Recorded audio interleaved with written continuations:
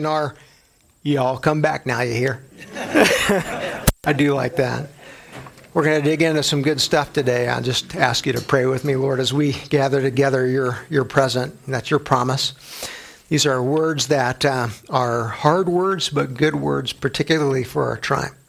And I'm just going to ask that you be with us and amidst us as we think about just how relevant words you spoke through Paul into Rome are for our day.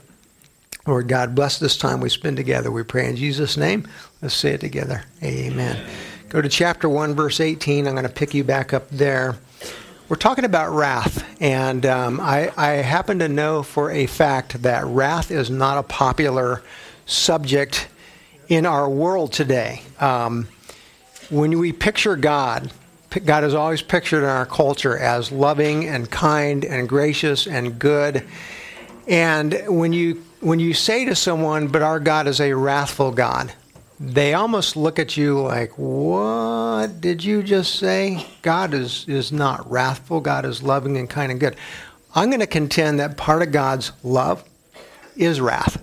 Part of God's love is wrath. And that's really what Paul is trying to say here, because he's speaking into a culture that very much like ours has not just drifted away from God, but has gotten to a place where what God abhors is called normal and acceptable. And I think about this all the time, just watching our culture. Think about, listen, we've come to a point in America where what God abhors is called normal and natural. So what is God doing? Just sitting up in heaven saying, oh, well, I guess the world has gone crazy. No, he is a God who loves people enough to actually, through his Spirit, enact in our lives things that cause pain. And the purpose of that pain is not, I'm punishing you, per se. The purpose of pain is to cause a person to recognize, I'm in a bad place. I'm not where I should be. I need to come back to God. And that's what Paul is trying to say as he speaks into the church in Rome that has to go out into this culture with the gospel. So go to verse 18. Let's just read that first part again. It says, for the wrath of God is revealed from heaven against all ungodliness and unrighteousness of men who by their unrighteousness suppress the truth. The wrath of God is being revealed from heaven. In other words, you can see it. You can visibly see it happening. This is kind of interesting to me. Against all ungodliness and unrighteousness. So what is that? Against all ungodliness and unrighteousness. So first is the word against. And actually, the term that's used here in Greek is epi, which means to surround. All right, so there's a sense in which God says, as I look at the world, I'm not just over here. I see all that's going on. And I'm going to bring my wrath into something that I see happening amongst men, namely ungodliness and unrighteousness. Ungodliness has at its core the idea of, I reject the idea that you made me God and set me apart for yourself. I reject that.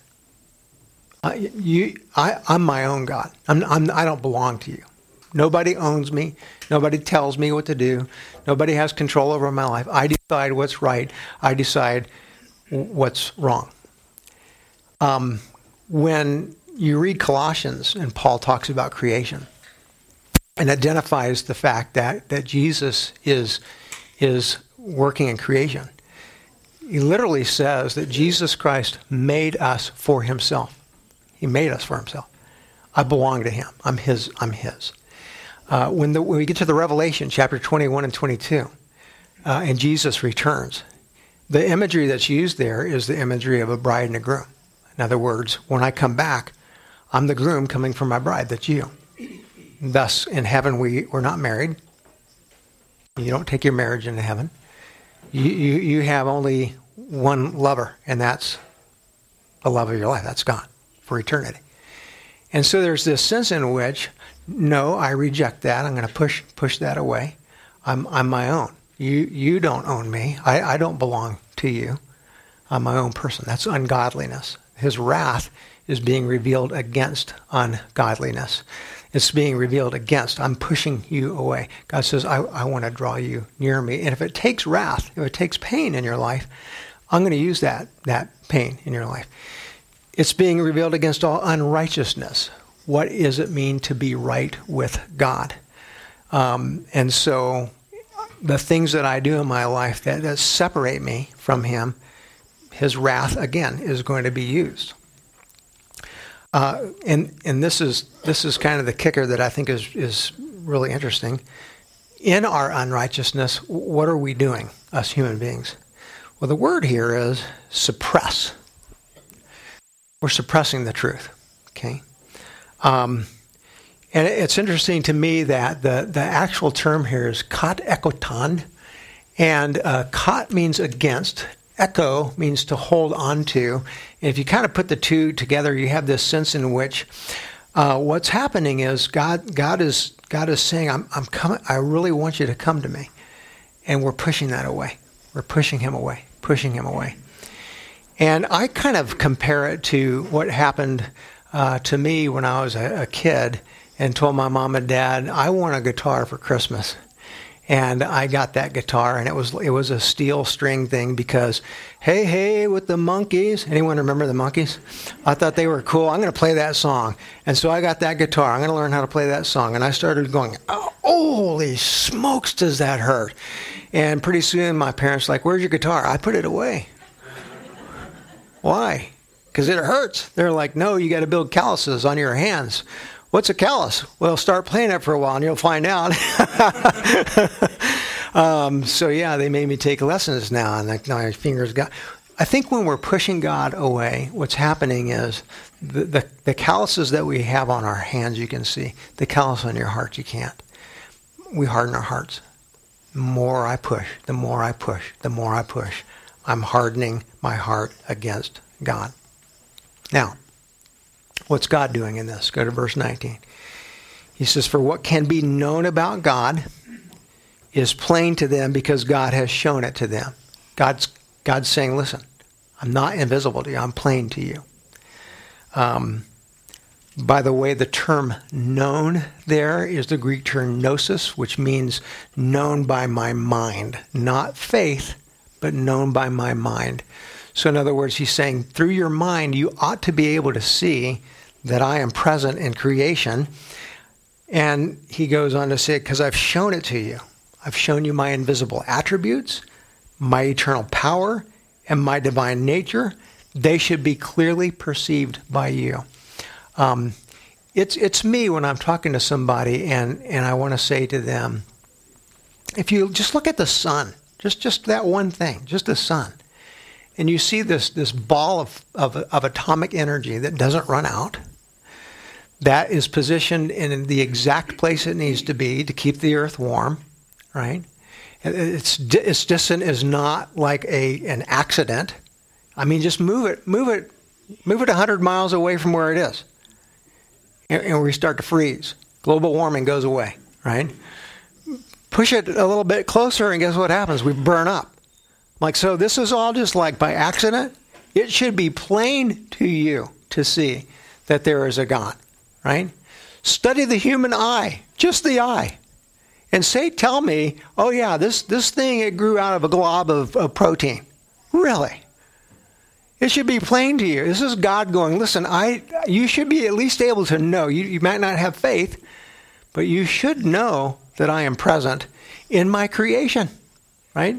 It screams out to you, I exist. And yet, what do we have? We have men who are suppressing the truth. I don't want you to exist. If you exist, it means, maybe I'm in trouble. If you exist, it means, I can't live the way I want to live. And so instead, we make up stories. And this is the most interesting part of this whole thing. He says, it should be clear to them since the creation of the world and the things that have been made. Now look at these last words. So that they are your translation say it this way, without excuse. Is that what yours says? So that they are without excuse. This is what's interesting to me. The term without excuse here is anapologite. And in the middle of that is this word logos, which means word, right? So if I go anapologitos, what I'm saying is that I have no word to stand on. I have no word to stand on. I kind of think about what he's saying. You have the ability to know that I'm God through my creation. You die. And you're now standing before a God of, here's another bad word, judgment. And he is. And you say to that God, well, yeah, no, I didn't believe in you during my lifetime, but you know what? It's not my fault. I can't be blamed for that. It's your church's fault. In fact, Pastor Luke's fault. The guy can't speak worth a darn, and so it's his fault.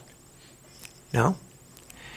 You and I, when we die, we stand on a word.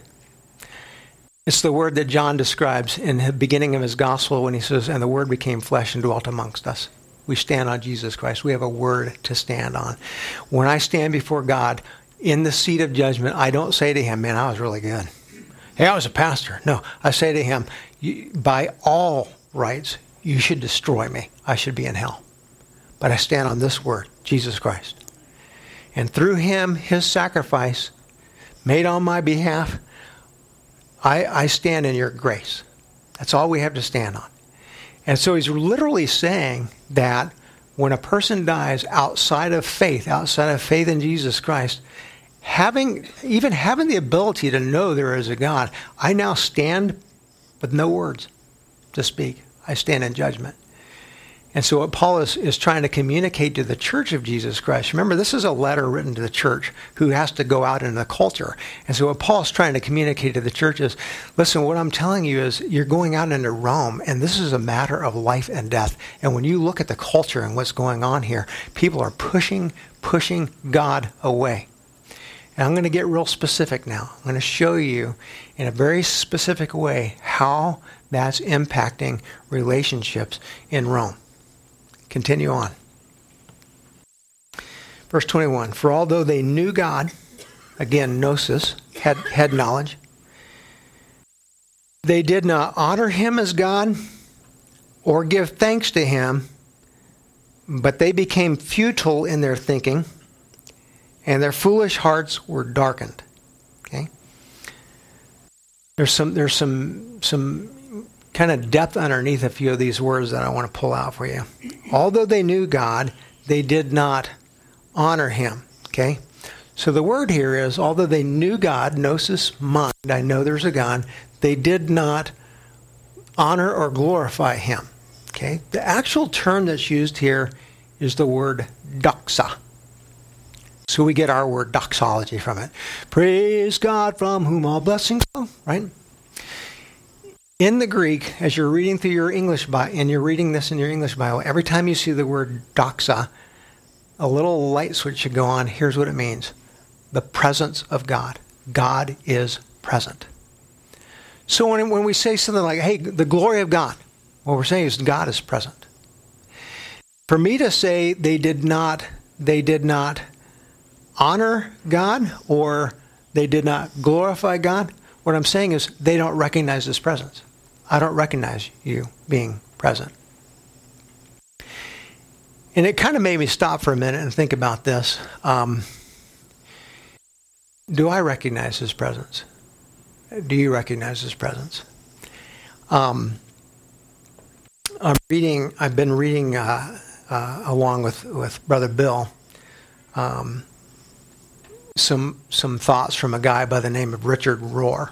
Richard, I call him one of my favorite heretics because he has some heretical things, but within his writing is some really good stuff to pluck out and to apply to your life. He's in the line. He's Catholic, and his line of thinking tends to be in accord with the mystics, the old mystics. And he thinks a little bit about, as you get ready for a day, do you recognize the presence of God? Are you thinking about, how is God in my life? What's happening in my life? Luther talked about this a lot, and he used 3 words to kind of point people in a direction. And the words are oratio, meditatio, tentatio. And the way Luther thought about this, he'd say, as you think about life, we're in need of oration, the words. We need to hear the word of God. So where in your day is that time set aside for the hearing of the word of God? Where do you hear it? I don't mean just like speed read through it. I mean, where do you hear it? And what Rohr and some of the Catholic mystics would say is, you have to stop. You have to listen to it, right? And that's the second word that Luther would use. Meditatio means meditate, right?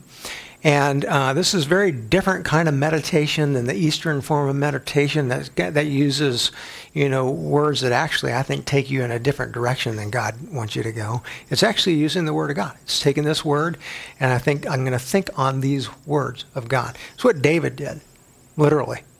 3 times a day, morning, lunch, evening. David, as the king of Israel, would say, I'm going to hear, but not just hear it, I want it in me. I want God's word in me. And then this last word that Luther would use is tentatio. And it's the word that we use in English for tension. And what he's literally saying is, you're going to hear this word, and it's going to call you to a way of life that's in tension with the world. It's pushing back against the world. And it's hard. Being a disciple of Jesus Christ shouldn't be easy. The multitude of churches in our world today that are getting up this morning trying to paint a picture of, you follow Jesus Christ and your life is going to be tremendous and you're going to get wealthy and, your relationship. I'm like, that is the opposite of reality. The reality is, I hear this word, and there's a tension in me because I'm like, I don't want to do that. I don't want to live that way. What are you calling me to, God? What did you say you wanted me to do? I don't want to do that. There's a tension there. There should be. Our old Adam is at war with this word of God that's not just coming into my ears, it's coming into my heart. And I stop and I think, oh man, what am I going to do about that? For me personally, just on a personal note, this is what it seems like, all right? It seems a little bit like this.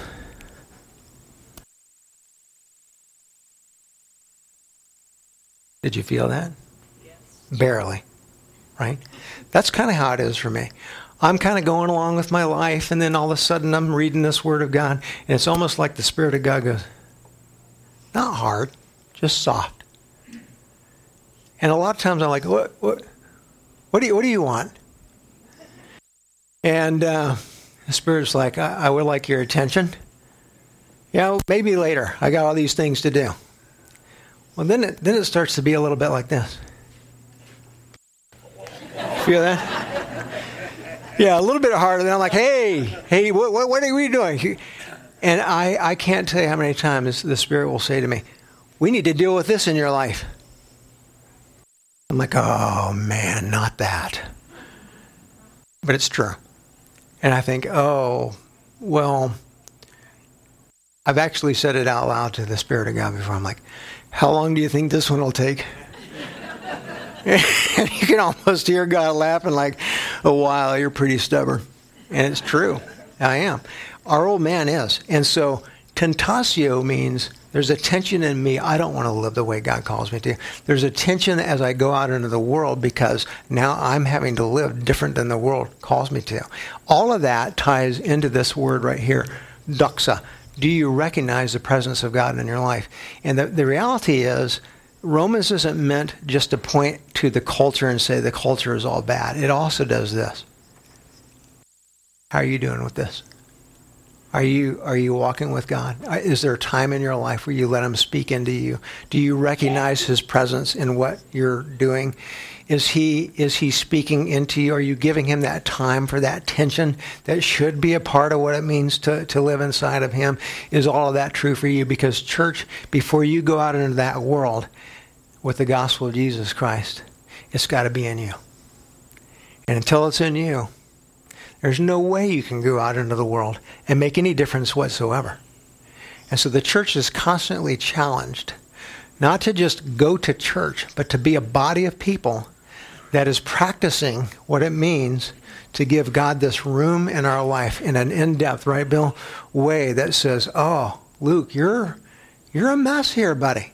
And I'm like, yeah, I think you're right about that. And now God says, we're going to have some tension. We're going to have a little war here. And you pray God wins the war.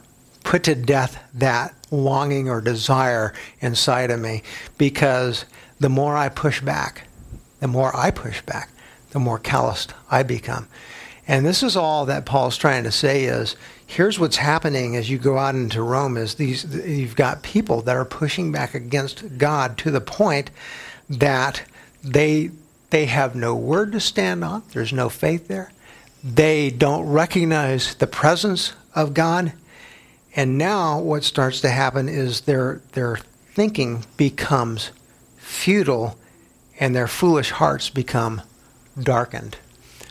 Their foolish hearts. Foolish, of course, means what? Apart from God. They're hearts that are apart from God. Heart being the center of our being. Light can't get in there. The word can't get in there because you're pushing back and pushing back and pushing back and pushing back. And this is what you're going to run into, not just in the world, but in our own lives. We try to push back and push back and push back against God. And we say, no, Lord, let your light come through. Give me this time where in that tension you put to death those things in me that need to die. They become futile in their thinking. Their thinking is no longer in line with God's.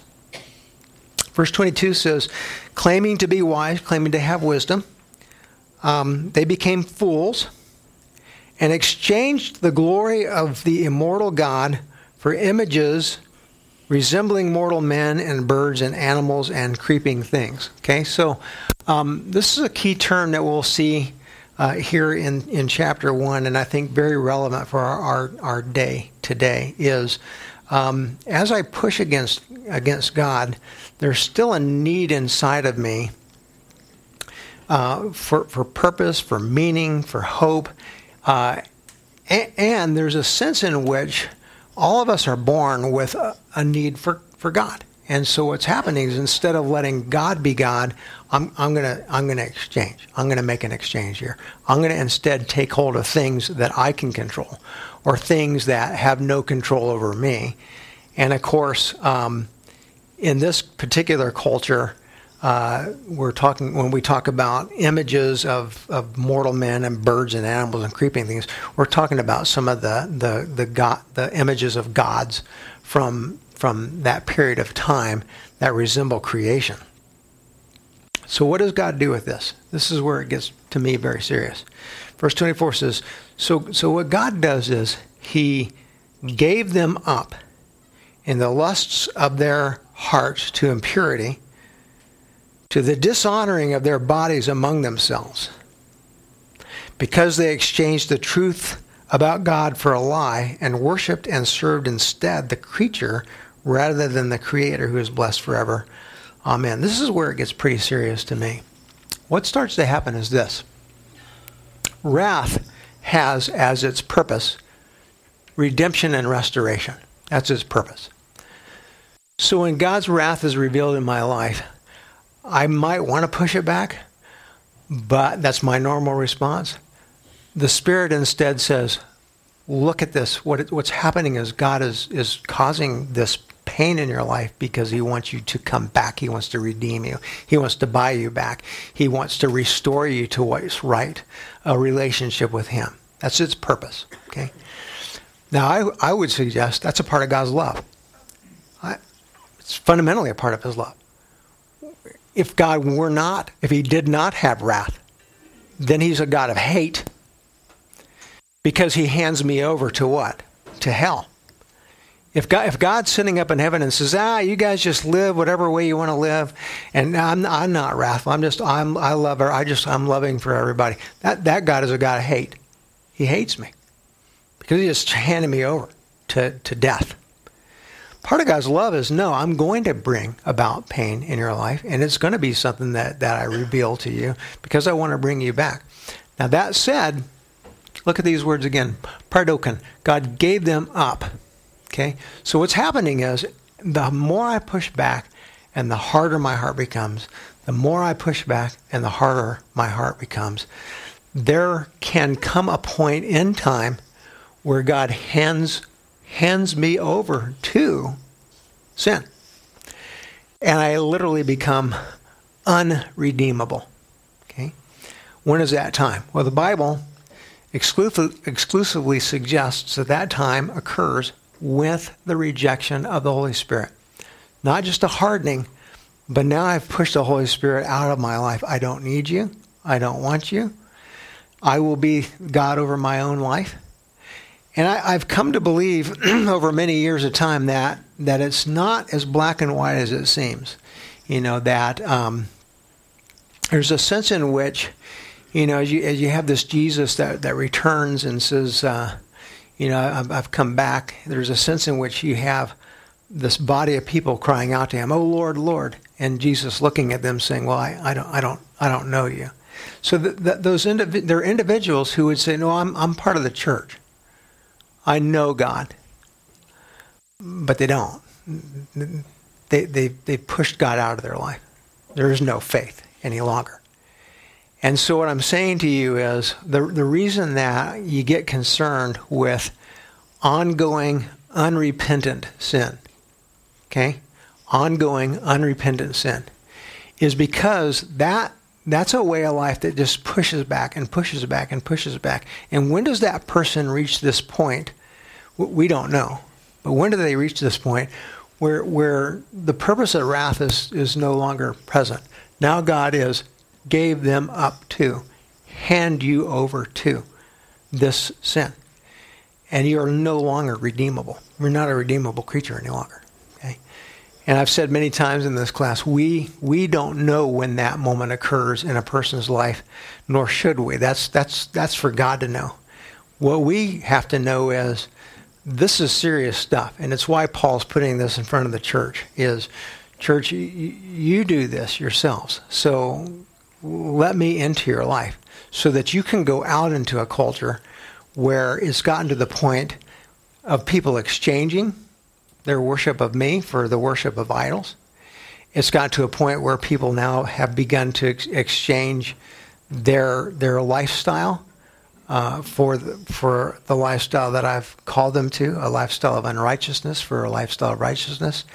And what can happen is, if apart from the gospel, people can become unredeemable. And so I don't know if we believe this as a church. We don't seem to act like it. But if I really believe this to be the case, it causes me to have to say, look, I can't be ashamed of the gospel. I can't be meek and mild. I have to figure out a way to initiate conversations with human beings who are in peril. They're in trouble. Because what I tend to believe is the church will read this stuff and say, "Oh yeah, that's about all these people out there." And yet the church, I think, has gotten to a place in America today where somehow we've kind of fallen into this idea that, oh yeah, maybe God's not that wrathful. Maybe God does love everyone, no matter what. And we act as though there's no hell. And there is. And this is what Paul is trying to say is, what's at stake are souls for eternity. And so don't treat this lightly, but understand what's going on in our culture today. Let's move on a little bit. I want you to see this. Verse 26. For this reason, God gave them up to dishonorable passions. For their women exchanged natural relationships for those that are contrary to nature. And the men likewise gave up natural relationships with women and were consumed with passion for one another. Men committing shameless acts with men, and receiving in themselves the due penalty for their, I think your Bible says error. The Greek word is planes, means deception, for their deception. Perversion. Actually, planos is deception. Okay. What do we have going on here? Well, there's not a way around this. When you're looking at the Greek term here, krasin means natural sexual functions. Okay. So I have had people read this in the past like, they're not really talking about sexuality. They're talking about something else. I'm like, no, they're talking about natural sexual functions. That's what we're talking about.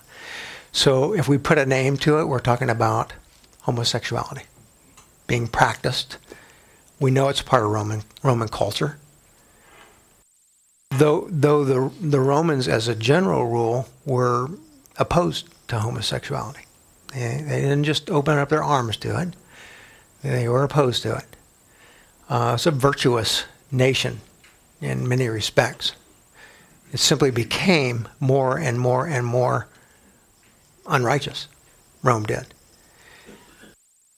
And so what is God doing? He's saying, well, look, I'm handing you over to it. Unredeemable. I'm going to hand it over to you, and you will receive inside of your own bodies a due penalty for your perversion, for your planos, for your deception. Okay. And now I'll catch this next part. And since they did not see fit to acknowledge God, God gave them up to a debased mind to do what ought not to be done. This is the best way I can describe a debased mind. A debased mind means a base mind. It's an animal mind.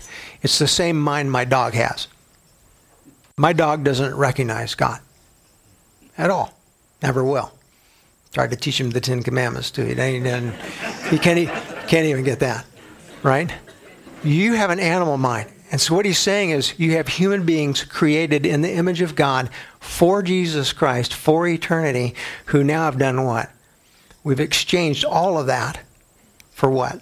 For what we want. And so God says, I'm going to hand you over to that. And now your mind functions like a beast's. You want what you want, when you want it, how you want it. That's how you're going to function. And God has now handed people over to that. I'm going to stop for just a minute. I'm going to try to answer this question because I think it's a burning question that I've been asked so many times is, Pastor Luke, how could someone read this like Romans and say to me, yeah, they're not really talking about homosexuality.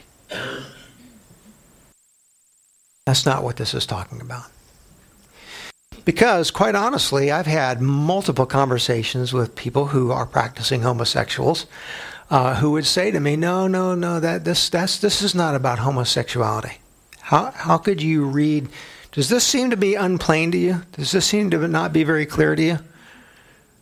How could you read these words and say, yeah, no, this is not about that. Here's how.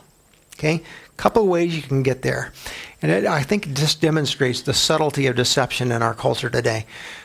One thing you could do is you could say, well, yeah, but the Bible actually isn't written by God, it's written by men. And it's culturally, right, impacted by the culture of that time. And so the men who wrote this were what? Jews. And if we go back and we study Jewish culture was opposed to homosexuality to the point that they created laws that said if somebody's a homosexual, you're going to form a circle, put them outside the circle, and kill them. Did they do that? They did that. Levitical law did that. It actually said, all right, you have a practicing homosexual inside of the Jewish culture. We're going to take that person, we're going to stone him to death. That's why a lot of people go, I'm not going to be one of you crazy Christian people with a Bible where they're stoning homo. What a kind of a God is that? A God of love. Doesn't sound very loving to me. Nor does wrath, right? But let me tell you what God is doing is he's called Israel to be his community, to take the gospel into the world. And anything that corrupts Israel's ability to do that, God is going to punish that. Doesn't mean that person in the circle being stoned can't repent. They could. And have life forever. They could. It's still a possibility, right? But God's saying, no, we're not going to have that in our culture here because Israel, you're too important to me. In the New Testament, we don't stone homosexuals, right? That law is completed in Jesus Christ. We've moved into what we call the New Testament era. We live under the law of Jesus Christ today, of grace. But still, what is God saying here? He's saying, okay, look, when you have people who are practicing a way of life outside of my way of life, souls are in danger, right? So one way to get around that is I just look at this and I'm like, well, here's what's going on. The Jews were obviously homophobic. They killed homosexuals.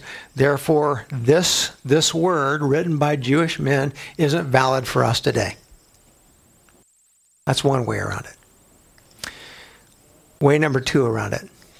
I can look at these words and I can say to you, well, what this is actually describing is not homosexuality. What it's describing is the rampant practice of any kind of sexuality outside of a committed relationship. Okay.